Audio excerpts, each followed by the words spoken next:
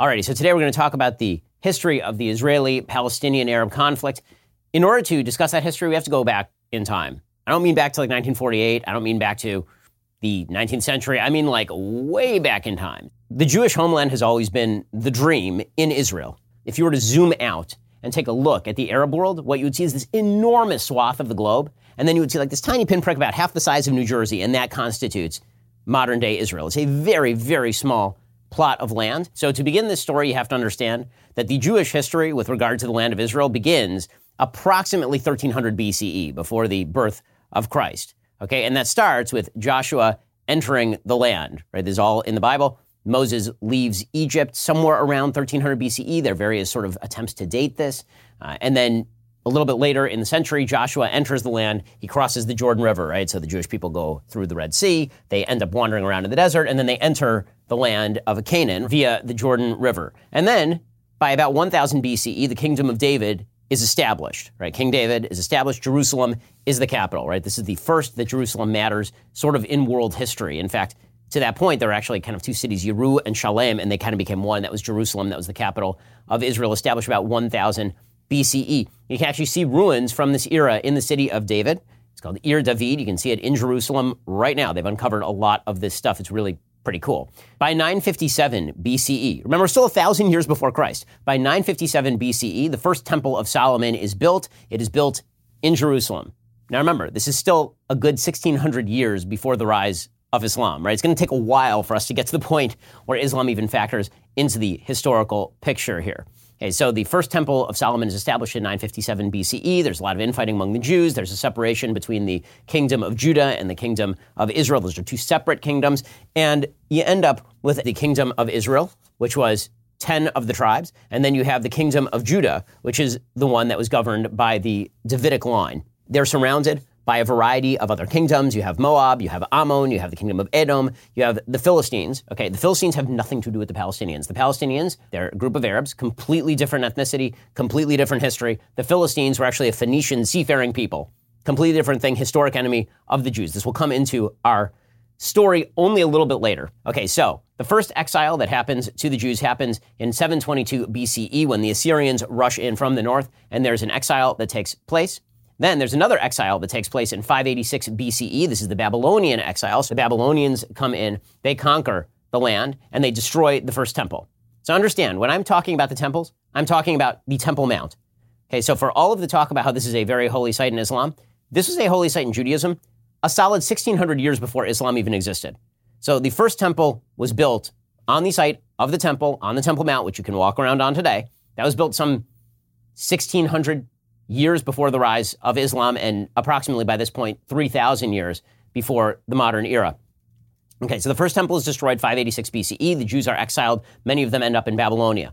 In 515 BCE, there's this great return from Babylonia, and the second temple is built. In 332 BCE, the Greeks basically take over from the Babylonians.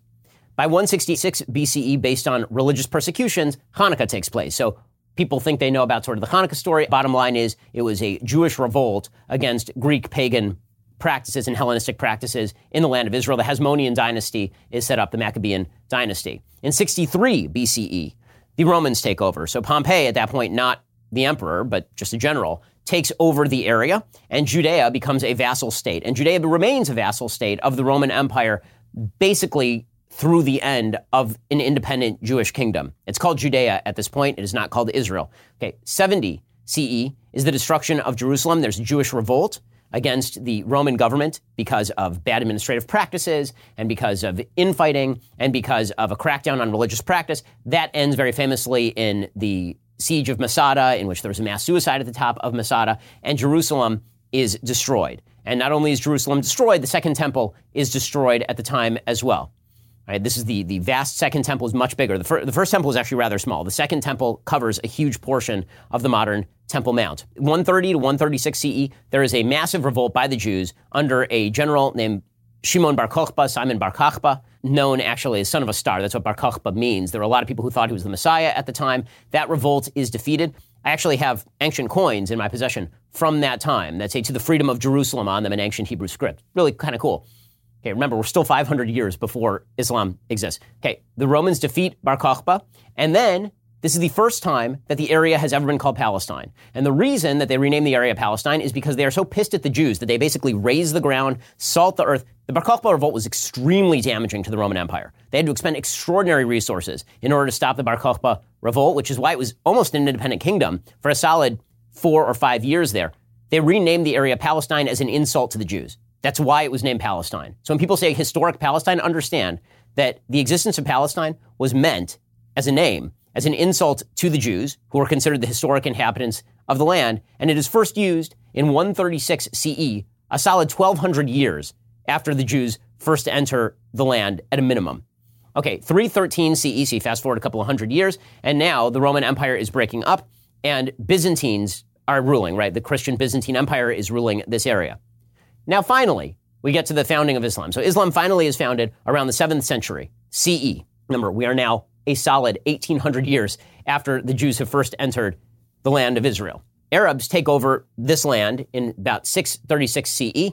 There's a wide Arab invasion of now what is called Palestine, and they invade and they rule it. In 1099, the Crusaders decide that they are going to take back the land, because remember, the Byzantine Empire was Christian. So as sort of a defensive maneuver, they decide that they're going to take back control of the Holy Land. The Crusades are launched. And from 1099 to 1291, the Crusaders are fighting battles with the Islamic world and establish rule inside Jerusalem and inside Israel, what would be modern-day Israel.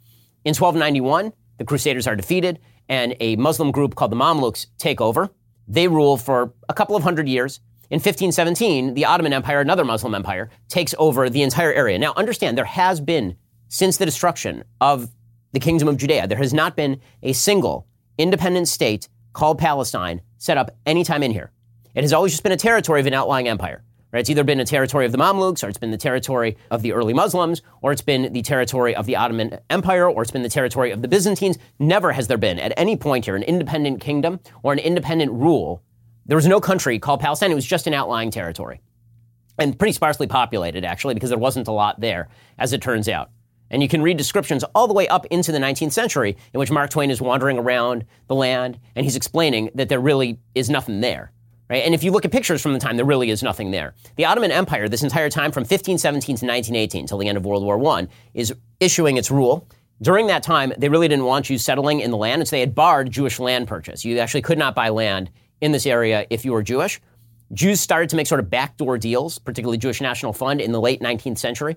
They started to make backdoor deals with local Arabs to buy their land. And so you start seeing Jews trying to escape various places from which they've been exiled for, thousands of years, back to the Holy Land. There was a constant Jewish presence here. Throughout all of these exiles, there's never no presence of Jews in, for example, Hebron or in Jerusalem or in various areas of the Holy Land. But the first major aliyah, which is termed the aliyah in Hebrew, that means to go up, right? Because there's a spiritual rising that takes place when you go to the Holy Land. The first aliyah is around 1882. It's late 19th century, and it's mostly Russians attempting to escape pogroms that are happening in Russia. In 1897, the Zionist movement begins in earnest. There's been a proto-Zionist movement. You can go back in the Jewish prayer book. There's always been a dream of reestablishing a Davidic dynasty and a Jewish kingdom in the land of Israel. This is prayed for 3 times a day by all Jews who take Judaism seriously. By 1897, the Zionist movement begins, and this is the idea that there's going to be an independent Jewish state in Israel. It is launched by Theodor Herzl. He's the founder of the World Zionist Organization. He is not a particularly religious Jew. He launches this after the Dreyfus Affair. The Dreyfus Affair was this famous affair in France in which there was a member of the French army who was Jewish. He was falsely accused of spying for the Austro-Hungarian Empire. It unleashed this giant wave of anti-Semitism. He was basically condemned despite evidence because of the anti-Semitism. And Herzl, who to that point had been a very strong advocate of not Jewish sovereignty, decided, well, anti-Semitism is too strong a threat. The Jews need some homeland to call their own. So now we start talking about the establishment of the borders for a state of Israel. So Theodor Herzl and the World Zionist Organization and people like David Ben-Gurion, they're fighting very hard for diplomatic recognition of a Jewish state in what is now termed the land of Palestine, right? It's been termed that since 136 CE, when it was named that, as you will recall, in revenge for a Jewish revolt against the Romans. In 1917, Britain declares the Balfour Declaration. This says there will be a Jewish homeland in the area of Israel. Now, the amount of land that was promised to the Jews was actually not just what is labeled Israel, but also Jordan, which at this time was called Transjordan. The Jews were originally promised this whole swath of land, which makes some sense in the sense that the Arab states around it were going to be Egypt, it was going to be Saudi Arabia, it was going to be Syria, it was going to be Lebanon. There are a bevy of Arab states that surround this entire region. Okay, then, in 1920, there are Arab pogroms against Jews in Jerusalem. So when people say that there was no conflict between Arabs and Jews until the creation of the State of Israel, that's just a lie. It's not true at all. There were major Arab pogroms against Jews in Jerusalem because Jews wanted to commit the great sin of praying at the Western Wall. This, of course, was not allowed. In 1922, this is post-World War I now, the British are given a mandate over the area of Palestine. And the Brits start walking back the promises of the Balfour Declaration. And basically from 1917 all the way until the declaration of the State of Israel, it's an attempt by the British and by the international community to walk back the promises that they'd made in the Balfour Declaration. So in 1922, the Brits write a white paper when they take control of Palestine from the international community, and they separate off Transjordan, which becomes Jordan. They say this is going to be a state for the Palestinians. Now understand that there was no such thing as a Palestinian nation, right? There were Arabs who lived in Palestine, but they were considered ethnically Syrian or ethnically Egyptian, or they were considered Saudi, but there was no such thing as an independent Palestinian nation. That's really a creation post the 1948 era, which isn't to say that now there aren't a group of people who think of themselves as Palestinian. That's true, but they are ethnically Egyptian or ethnically Syrian.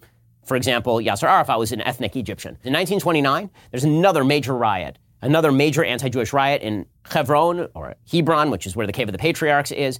And the British, in response to all of this violence and all of this rioting, they decide they're going to just continually attempt to appease the Arab population in British Mandate Palestine. So they begin restricting land transfers to Jews. In 1937, the Peel Commission suggests a partition plan with control by the British retained of Tel Aviv and Jaffa and Jerusalem.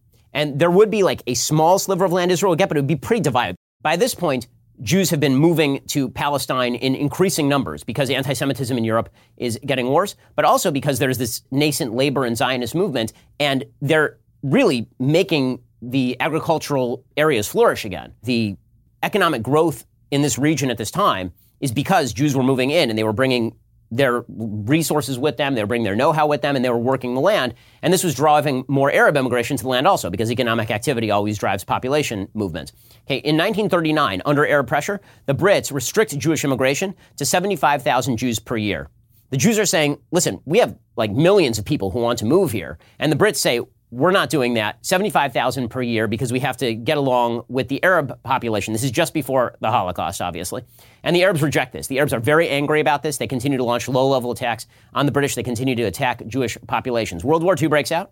The Jews, including Jews who were heavily pushing the British to establish a Jewish state and to lift restrictions on Jewish immigration into British Mandate Palestine, they side with the Brits, right? They form their own divisions. They're trying to help the British. What they say is that we fight for Jewish immigration to Palestine as though there were no Germans, and we fight the Germans as if there were no British, right? That's the way the Jews see it in British Mandate Palestine. They're attempting to negotiate. The Arabs side with Hitler. So this is where we get to sort of the modern era. Okay, during World War II, you have Haj Amin al-Husseini. He is the Mufti of Jerusalem, and he's literally meeting with Hitler and encouraging Hitler to establish a final solution in the Holy Land if the Germans are able to win over the area, right? Just kill all the Jews in the region. Haj Amin al-Husseini, of course, was related to the beginnings of the Palestine Liberation Organization. As you'll also notice, his last name was Husseini. So Jordan, because Jordan was originally part of British Mandate Palestine, Jordan is 70% Palestinian. Right? There's no ethnic distinction between the people who live in Jordan and the people who live in, for example, the areas of Judea and Samaria, also known as the West Bank, or the people who live in the Gaza Strip. So Haj Amin al-Husseini was the Grand Mufti of Jerusalem, one of the Palestinian leaders at the time, the Arab leaders at the time, and he was literally meeting with Hitler, attempting to encourage Hitler to establish a final solution in the Holy Land should the Germans be able to conquer that area, which the Germans came pretty close. I mean, you had Rommel literally in Egypt, right? Rommel was over here. So they came fairly close to actually conquering this area and then implementing some sort of final solution with regard to the Jews. Okay, so fast forward, you're now after World War II. Still, the British Mandate is limiting the amount of Jewish immigration into British Mandate Palestine because they're attempting to keep this conflict between the Jews and the Arabs simmering at a lower level. And so they restrict immigration. Jews are attempting to get in. They'd been attempting to get in during World War II. They'd been rejected. There were flotillas sent back from this area back into Europe, people who were murdered because of that. The Leon Uris book Exodus is all about boats that are illegally attempting to land in British Mandate Palestine because Jews want to go there and they want to live there. Okay, so fast forward to 1947. Remember, the Arabs have rejected every possible iteration of this. The Jews have accepted every possible iteration so far, and the Arabs have not accepted a single iteration that includes the possibility of a Jewish state here. It just does not exist. Okay, 1947, there's a UN partition plan because now the British mandate in Palestine, they want to end it. They want to withdraw. They don't want to be there anymore. So the UN says, okay, we're going to vote on a partition plan. It retains Jerusalem as internationally governed. Okay, so it would not have been Jewish territory or Arab territory. It would have been internationally governed. It's just this fragmented, ridiculous state. The Jews are like, give us whatever you got, right? Whatever you're going to give us, we will take. The Arabs instead decide that they're going to launch a bunch of low-level conflicts. So there's this kind of low-level, quiet war that's going on for about a year with Arabs attacking Jewish settlements and attempting to kill Jews and Jews attempting to defend themselves. May 14th, 1948, the British mandate officially ends. Israel declares its independence, right? This is Yom HaAtzmaut, or as the Arabs like to call it, the Nakba, right? They call it a disaster that Israel was established. The leader of Israel at this time is David Ben-Gurion. Ben-Gurion is no right-winger. He's no hardcore right-winger. Ben-Gurion was a labor socialist. Ben-Gurion was very much in favor of a wide variety of negotiations. He was quite anti-religious in sort of his own persona, but he understood the necessity of there being a Jewish state. In their founding documents, they ask the Arabs to stay. If you read the Declaration of Independence of the State of Israel, they explicitly say, we want to be a state for all of our citizens. Yes, we're a Jewish state, but we want Arabs to stay. We want them to become citizens. Instead, all of the surrounding Arab countries declare war. Israel is surrounded on every side by hostile states. Every single side, right? So you got Lebanon up north, you got Syria, you got Jordan, you got Saudi Arabia, you got Egypt, and then there are a bunch of far-flung states that are also getting involved, right? Morocco was part of the 1948 war. You have a bunch of states that have decided they are going to invade and they are going to destroy Israel. Like they're just going to strangle it in the crib. And they're openly saying this. And not only are they openly saying this, they're telling the Arabs who are living in the Jewish areas, get out and get out of the way so our armies can come in and we can wipe the state off the map. Well, that's not how it ends up. The way that it ends up is that the Jews end up basically retaining pretty much everything with the exception of the old city of Jerusalem, right? So Jerusalem ends up basically split down the middle. Jerusalem is not controlled by the Jews at this point. The Temple Mount is still controlled by the Jordanians. Now, what's hilarious about the way that people speak about this particular period is as if there was a Palestinian state at this point. There was not. Jordan could have established a Palestinian state. They did not. The Gaza Strip was not an independent state for the Palestinians. This was occupied by Egypt, right? So there was no Palestinian state anywhere in here. So from 48 to 67, it's sort of a quiet period. There's one war that happens during this period during which Egypt cuts off access to the Suez Canal, and Israel, actually with Britain and France on its side, goes to war with Egypt to stop their cutoff to the Suez Canal. The Eisenhower administration mobilizes against that and stops Israel from taking over the Suez Canal because Israel is militarily successful there. By 1964, the Arab states have decided that they need almost a propaganda effort here. So they create the Palestine Liberation Organization. The Palestine Liberation Organization is a terrorist group. It explicitly calls for the destruction of Israel. Now you will note, it is called the Palestine Liberation Organization. And they're not calling for Palestine to be liberated from Jordan or from Egypt. They're calling for the complete destruction of the state of Israel. This is the group that is founded by Yasser Arafat, the Palestine Liberation Organization. I think it's very clear in their charter documents. There's just no doubt about any of this. So they call for the all-out destruction of the state of Israel. During this period, 48 to 67, some 850,000 Jews were expelled from various Arab states and Iran, and Israel took all of them in. So it's important to note this because at the same time that there was large-scale complaint about the treatment of Arabs during the 1948 war, and it's debated whether there was an expulsion of Arabs or whether the Arabs were told to move out by the surrounding Arab armies to get out of the way. They were not integrated in any way into the surrounding Arab nations. They were just kept right there. So there are still refugee camps today in 2021 in Lebanon for Palestinians. Because the 48 war, right, you may have noticed 1948 is like 73 years ago. Okay, and there are still refugee camps in Jordan for Palestinians. There are still refugee camps for Palestinians in Lebanon. Those are not people who are refugees from 48. They're like little kids. These are grandchildren and great-grandchildren of people who either left or were expelled during the 48 war. Meanwhile, Israel absorbed 850,000 Jews who were expelled from the various other regions, which just goes to show you how much of a political pawn for them, it's very sad, how much of a political pawn Palestinians have historically been. And by the way, if you think that the surrounding Arab nations deeply care about the Palestinians, this is just a lie. Jordan expelled tens of thousands of Palestinians in 73 during Black September. Lebanon has expelled Palestinians before. In 1967, the Arabs mobilized for all-out war. They decide they're going to launch another genocidal war, kill as many Jews as possible, push everybody into the sea. This includes Egypt, it includes Jordan, it includes Saudi, it includes Syria. Right? They're mobile. This is going to be the big war where they finally get rid of this nascent Jewish state that is less than 20 years old, right? And this is just less than 3 decades after the Holocaust. And Israel instead launches a preemptive war. They see this coming. They destroy the entire Egyptian Air Force on the ground. And in 6 days, they proceed to take the Golan Heights, not historic Syrian territory in any real sense. It is a military necessity for Israel to control the Golan Heights, because if you've ever been to the Golan Heights, what you will see is that it is literally just a sheer wall. Okay, you have to climb straight up for a couple of thousand feet. And the Syrians were just sitting up there firing missiles down into Jewish communities. Israel takes over the entire Sinai Desert, takes all of Judea and Samaria to the Jordan River, takes all of the Gaza Strip, takes control of the old city of Jerusalem. Right? They do all of this in 6 days, which is why it's considered a miracle by the state of Israel. I mean, it's an unbelievable military performance, truly an incredible military performance.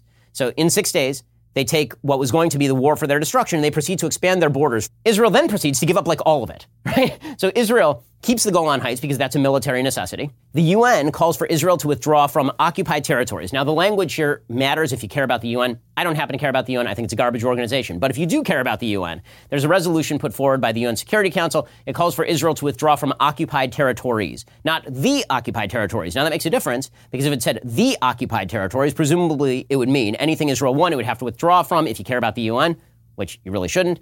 But it says occupied territories, which means subject to negotiations. In 67, after all of these Arab states are absolutely humiliated in this war, the 67 Arab League Summit happens. And they agree in Khartoum, Sudan, on the 3 no's. No peace, no recognition, no negotiations. And these are the 3 no's that are going to govern the Arabs all the way through.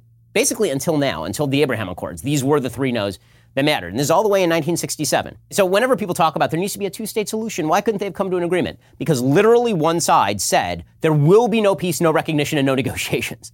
One side has accepted every single peace deal provided to it to this point in time. And one side has said we will not accept any peace deal. And yet somehow there's a moral equivalency between the 2 sides. Explain that one. Okay, 73, holiest day of the Jewish calendar, Yom Kippur. Everybody is fasting, everybody is praying, and a surprise attack is launched on the state of Israel. The prime minister is Golda Meir. She gets caught completely by surprise. Nobody sees this coming. They were warned, and they didn't take it seriously. Israel suffers extraordinary casualties in the 73 Yom Kippur War, and then once again maintains or expands its borders a little bit. The Palestine Liberation Organization has been engaging in acts of terrorism and violence throughout the world against Jews in a wide variety of sites, and has been doing this over and over for years, decades at this point. 79, Camp David Accords. So finally, there's a breakthrough. Menachem Begin takes over as prime minister of Israel, a very right-wing prime minister. He's the head of the Irgun, which was a defense group during the initiation of the 1948 war. It was a war with Haganah. Gets very complicated. In any case, Menachem Begin, who was the first non-Labor prime minister. There were 2 major parties in Israel at this time, Likud and Labor. This is the first Likud prime minister. So Menachem Begin takes over, and one of the things that he does is he comes to a peace accord with Anwar Sadat, who is the nationalist leader of Egypt. And in those peace accords, Israel gives up the entire Sinai Desert, gives up the entire thing to Egypt in return for basically a cold peace. Anwar Sadat is then assassinated. In 1982, the Palestine Liberation Organization, which has been expelled from Jordan because the Jordanian monarchy is deeply afraid that the Palestine Liberation Organization is going to overthrow the monarchy, they expel the Palestinians. The Palestinians end up in Lebanon, tens of thousands of Palestinians, and Palestinian terrorist groups begin firing rockets over into Israel from South Lebanon. In 1982, Menachem Begin launches a war in Lebanon. Israel ends up basically going all the way up to the capital of Beirut and nearly occupying the entire country. And then they end up withdrawing under international pressure in what is considered sort of a disastrous war for the state of Israel. As always, whenever Israel withdraws from a territory, terrorist groups take over and then threaten Israel. This is the constant pattern. The only time this has not happened is with regard to withdrawal from the Sinai Desert. Every other peace deal in which Israel has engaged has resulted in terrorists just coming closer to their border. That's all. Anytime Israel pulled out from Lebanon, this entire region is now occupied by Hezbollah, which is an Iranian-backed terrorist group. When Israel withdrew, they just increased the terror threat against themselves. So, unfortunate.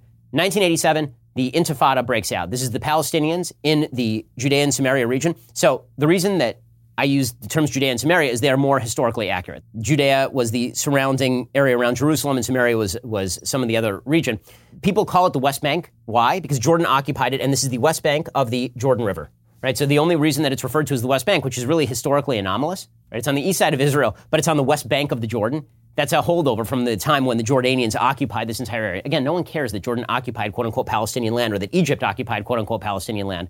They only care when Jews occupy historically Jewish land. That's when things start to get really hot and bothered. Okay, so anyway, the Intifada breaks out in 1987. You get these widespread riots and violent confrontations and terrorist attacks all the way from 1987 to 1991. By this time, Yitzhak Rabin has taken over as prime minister of Israel, and pushed by George H.W. Bush, the government of the state of Israel starts negotiating with the Palestine Liberation Organization, which is a really weird shift considering that Yasser Arafat is a master terrorist responsible for tons of murders on his hands. He at this point has been expelled all the way to Tunis, right? He's not even in the picture. And Israel brings him out of retirement basically and says, why don't we negotiate with you? And maybe you can make all of this stop. So in 1993, they signed the Oslo Accords, and that is where you get Bill Clinton presiding over one of the least successful international negotiations in the history of international politics. The Oslo Accords have been a complete and utter failure. Okay, so that ends with Yitzhak Rabin, who's this historic general who has been prime minister of Israel a couple of times by this point, shaking hands with a mass murdering terrorist, Yasser Arafat. And this was going to initiate a new period of health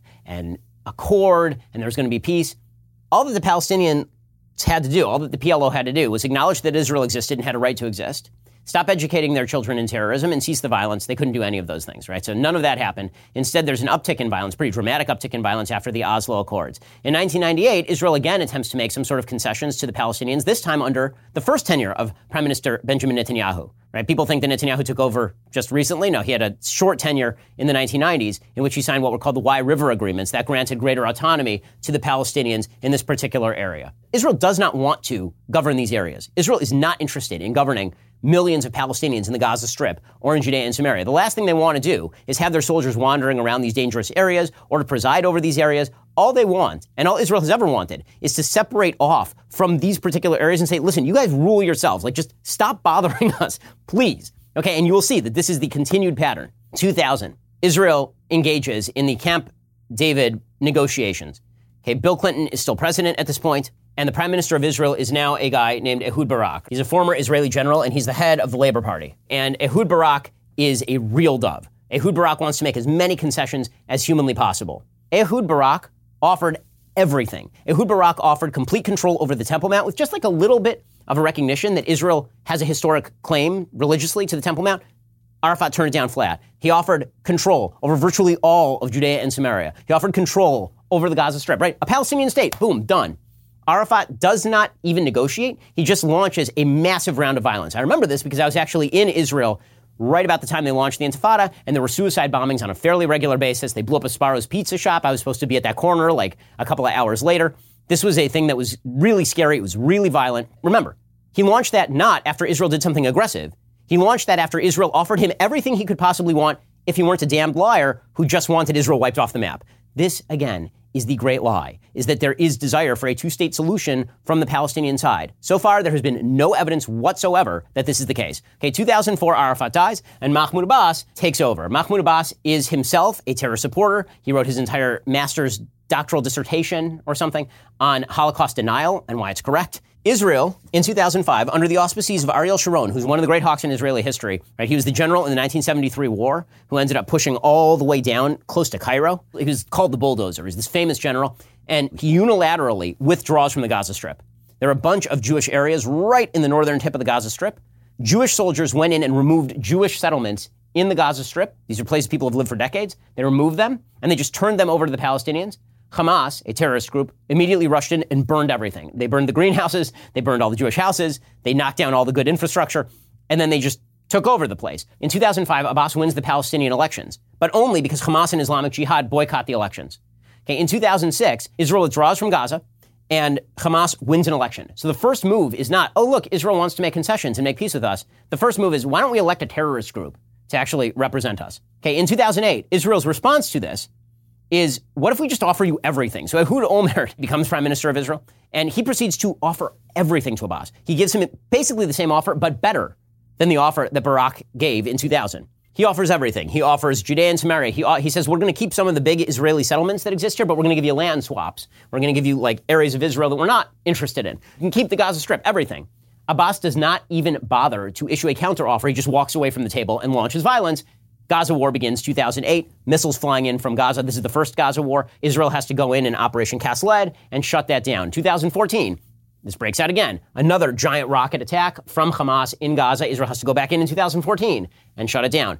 And that brings us to today, 2021, another Gaza war in which Hamas has decided to launch rockets at the state of Israel. The real reason for that has nothing to do with land disputes in Jerusalem, right? The real reason has to do with the fact that Mahmoud Abbas was about to hold an election in April. He canceled it because he knew he was going to lose to Hamas. And as always, the best way to garner support when it appears that you're about to go down is to start blaming the Jews and start trying to kill them. You can start an arms race between yourself and Hamas on how many Jews they can kill. So that brings us to where we are right now in 2021. So Hamas is an actual terrorist group. Fatah, which is the military wing of the Palestinian Authority, is a terrorist group as well, and Islamic Jihad. So you have three terrorist groups. And again, Israel has no interest in running those areas. It's the last thing that Israel really wants. It's the reason why Israel has not gone and reinvaded these areas or thrown Hamas out. They don't want their soldiers in these particular areas. Okay, so what Israel has done, because they don't wish to be involved in these full-scale wars, is they've developed the Iron Dome system. So the Iron Dome system is really an incredible piece of technology. So Hamas has been firing rockets at the center of Israel. Israel is a very, very tiny state. If you were to fire a rocket from the Gaza Strip to Jerusalem, you have about 90 seconds warning before the rocket hits. If you hit Tel Aviv, that's again a 90-second warning. If you're in Ashdod or Ashkelon, you're getting like 15, 30 seconds warning before the rockets hit. So Israel develops this incredible technology called Iron Dome. So there is an enemy rocket that is fired. Israel has these very precise radar systems that track the rocket launches. Then there's a control system that estimates the impact point where it's going to hit. And then they fire a launcher to intercept the missile. And it doesn't bother defending against rockets that are going to land in the middle of nowhere. So it really is, they have these batteries that are set up in all of Israel's major cities. Iron Dome is basically a technological miracle. They're hitting a bullet with a bullet. And they're doing so with no time. It's right now succeeding at about 90% rate, which means, by the way, that Israel gets to be nicer to Hamas than it otherwise would be. Because if all these rockets were actually hitting all the populated areas of Israel, Israel would just eviscerate Hamas. Like any other state, it would have no choice but to go in on the ground and just finish the job, which is why if Hezbollah in the north, the northern Lebanese border, decides that it wants to launch a war against Israel, they have way more ordnance than Hamas does. And so Israel would be forced to go in full scale and just do what it would have to do. Right? Israel is being incredibly pinpointed about the way that it deals with this conflict. It's dropping knock bombs on top of buildings. They're bombs that basically shake the building and say, get out. And then they bomb the building after everybody gets out. They're calling building managers and telling them to leave. We have tape of them telling building managers, clear the building. And the building managers being like, well, we don't want to. And the Israelis saying, well, yeah, but there are kids inside. And the building manager being like, okay, well, if you kill kids, then it's a good propaganda win for us. It's unbelievable. And yet somehow the world sees some sort of moral equivalence there. Now, there are some international political implications that have changed in the recent past with regard to Israel. I've dealt with just specifically here the Israeli-Palestinian conflict. But one of the things that has happened that is really quite massive is that Israel currently has a cold peace with Egypt. Israel has kind of a cold peace with Jordan.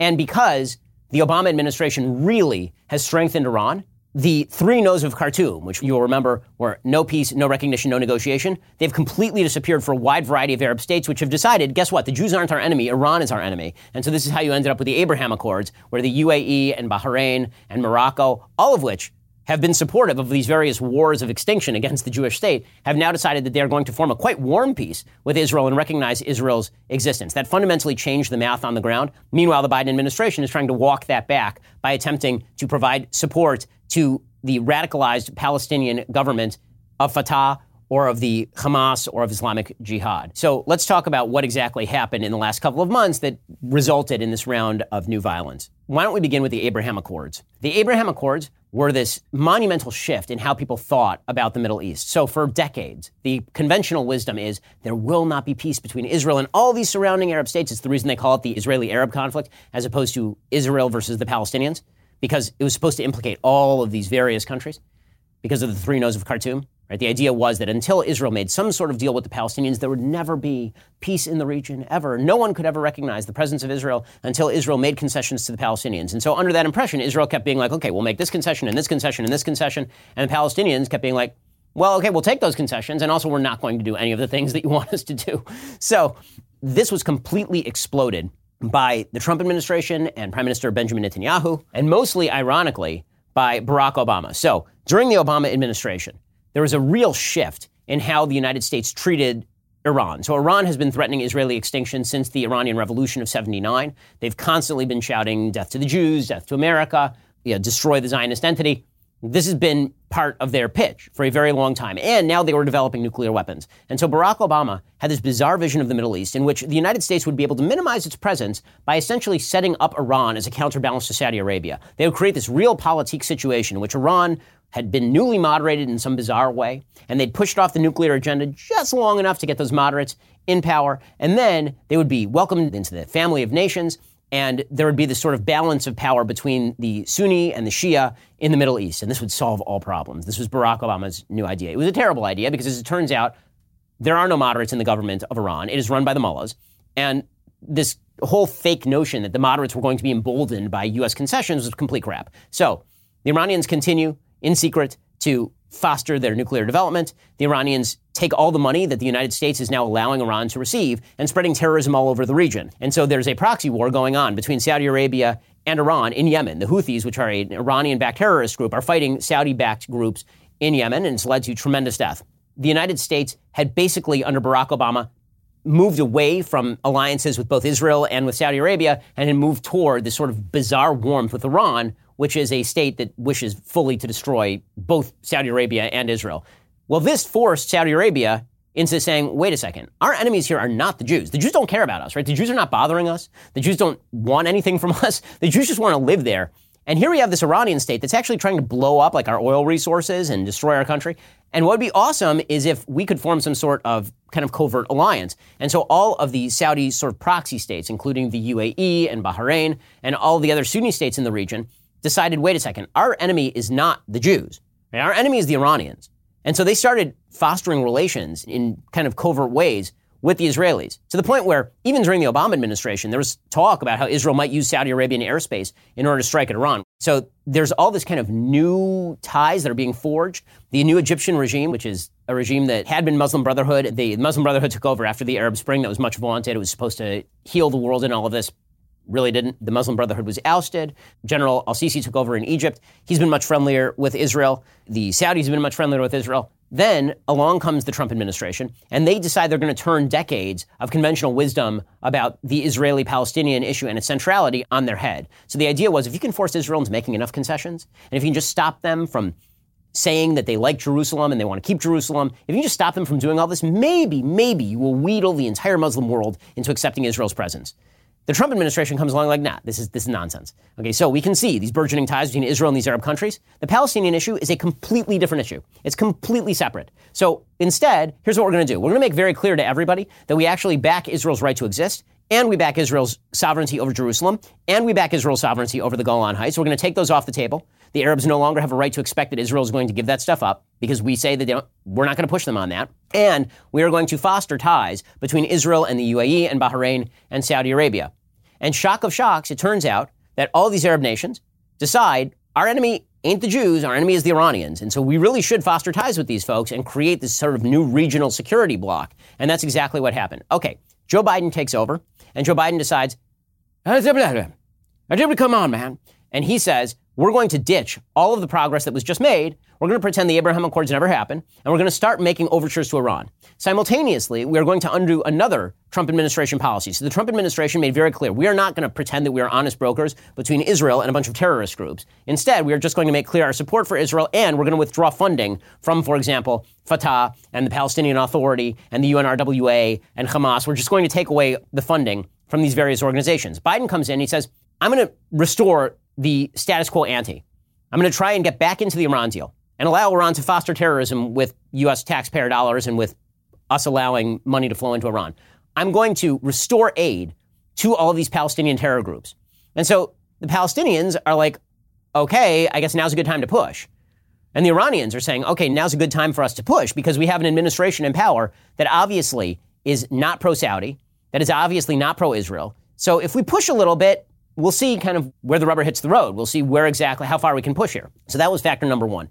Factor number two is that the Palestinian Authority has not held an election since 2006, right? That was the last election that was held. So Mahmoud Abbas was last elected in 2005. He is now in the 16th year of a 4-year term. So when people talk about Israel as undemocratic and apartheid, 20% of Israel is Arab. There are Arabs who sit on the Supreme Court. There's a major Arab party called Ra'am, which is part of the Israeli Knesset. It's just a lie that Israel is an apartheid state. The true apartheid state is the Palestinian Authority and Hamas. 0 Jews live there.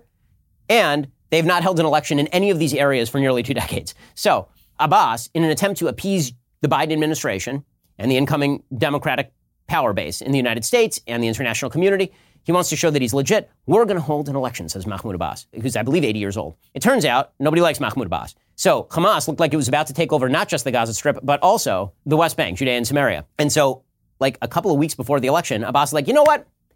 Bad idea, no elections. And knowing that this was going to set off a conflagration, Abbas starts pushing violence against Israel. The Fatah, who control all television in the West Bank, they start putting out videos about how it's good if you can kill a Jew. They start really ramping up a lot of the anti-Israel rhetoric. There are a bunch of incidents in which TikTok videos are taken of Palestinian youths in Jerusalem beating up Jews, and these are being celebrated. And then, on top of that, there's an Israeli judicial decision that comes down from a lower-level district court in this case called the Sheikh Jarrah case. Okay, this becomes the pretext. So there are a couple of pretexts that are used in order to redirect from I'm canceling the election to it's all the Israelis' fault. So in the it's all the Israelis' fault category, there are particularly 2 issues that they've been pushing. One is that the Palestinians were barred from entry via the Damascus Gate, which is a gate into Jerusalem, entry to the Temple Mount. Now, there were some roadblocks placed there because Israel was afraid that people were going to congregate and riot, which they promptly did as soon as Israel removed the roadblocks. So Israel removed the roadblocks, people congregated, they rioted, they did violence. Okay, this was used as a pretext to say that Israel was restricting access to the Temple Mount. I've been to the Temple Mount. Muslims have full and free reign over the Temple Mount. The Islamic Waqf controls the Temple Mount. They have since 1967. Israel won back all of the old city of Jerusalem, including the Temple Mount, and Moshe Dayan, who was the general of the Israeli army at the time, he handed over the keys to the Temple Mount to the Islamic Waqf.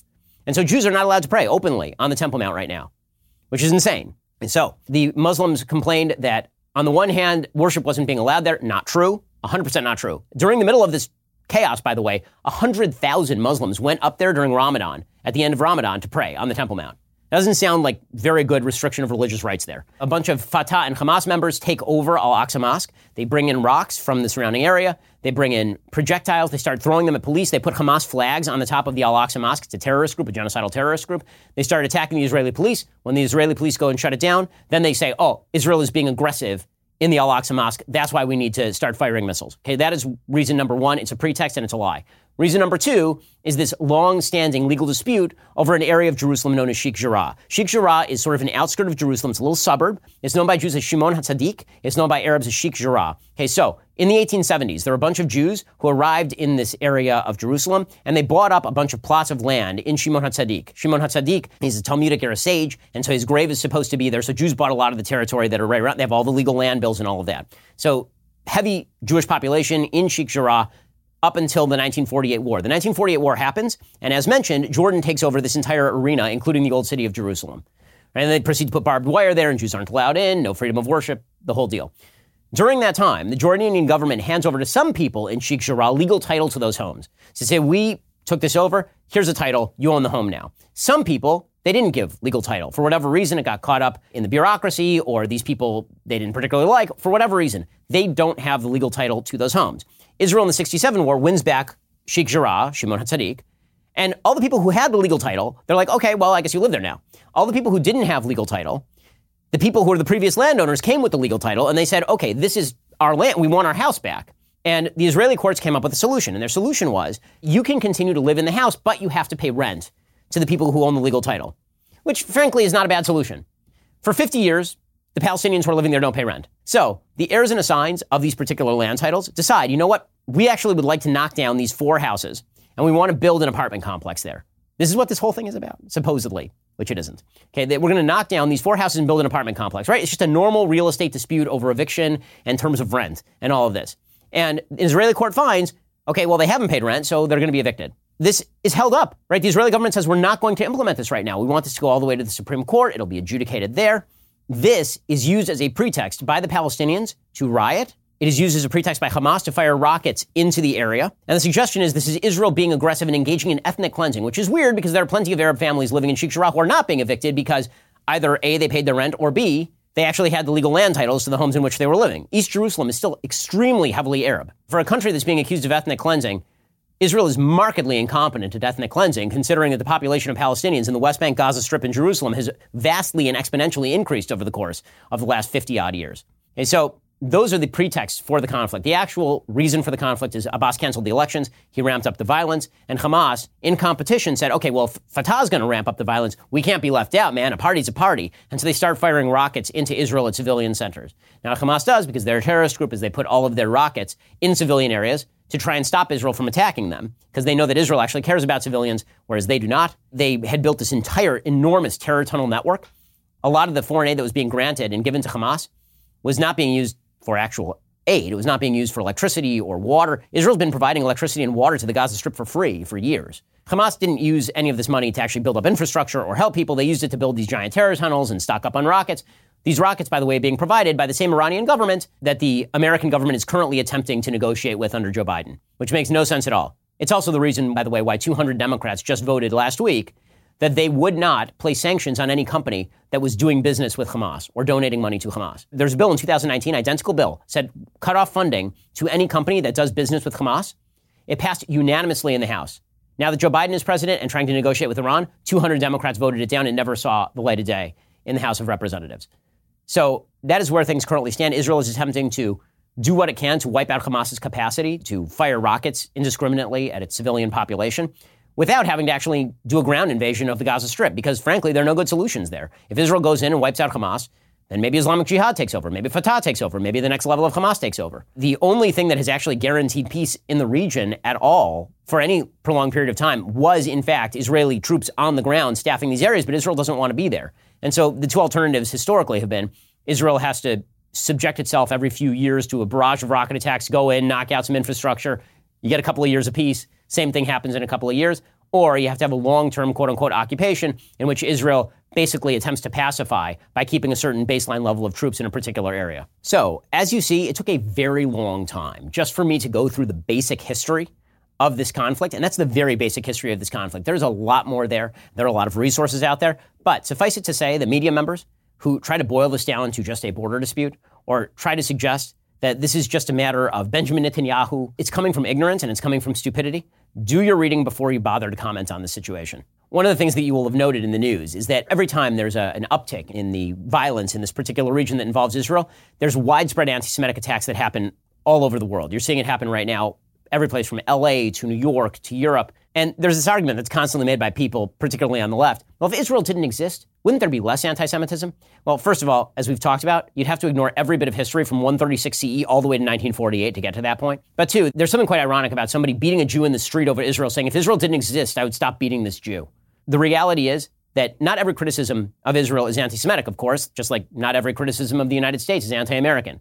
But every anti-Semite is anti-Israel. Every single one. And there's a heavy crossover between anti-Zionism and anti-Semitism for sure.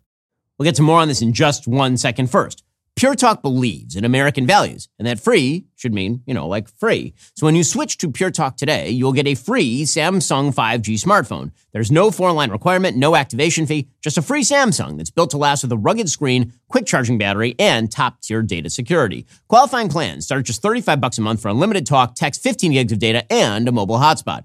Pure Talk gives you phenomenal coverage on America's most dependable 5G network. It's the same coverage you know and love, but for half the price of the other guys. The average family saves almost $1,000 a year. So, I challenge you to choose a company that actually doesn't hate your guts and shares your values. Let Pure Talk's expert U.S. customer service team help you make the switch today. Go to puretalk.com/Shapiro to claim your eligibility for your free brand new Samsung 5G smartphone and start saving on wireless today. Again, go to puretalk.com/Shapiro to switch to my cell phone company. I've been using them for years. They're fantastic. You'll love them as well. Go to puretalk.com/Shapiro and claim your eligibility on that free brand new Samsung 5G smartphone. Start saving.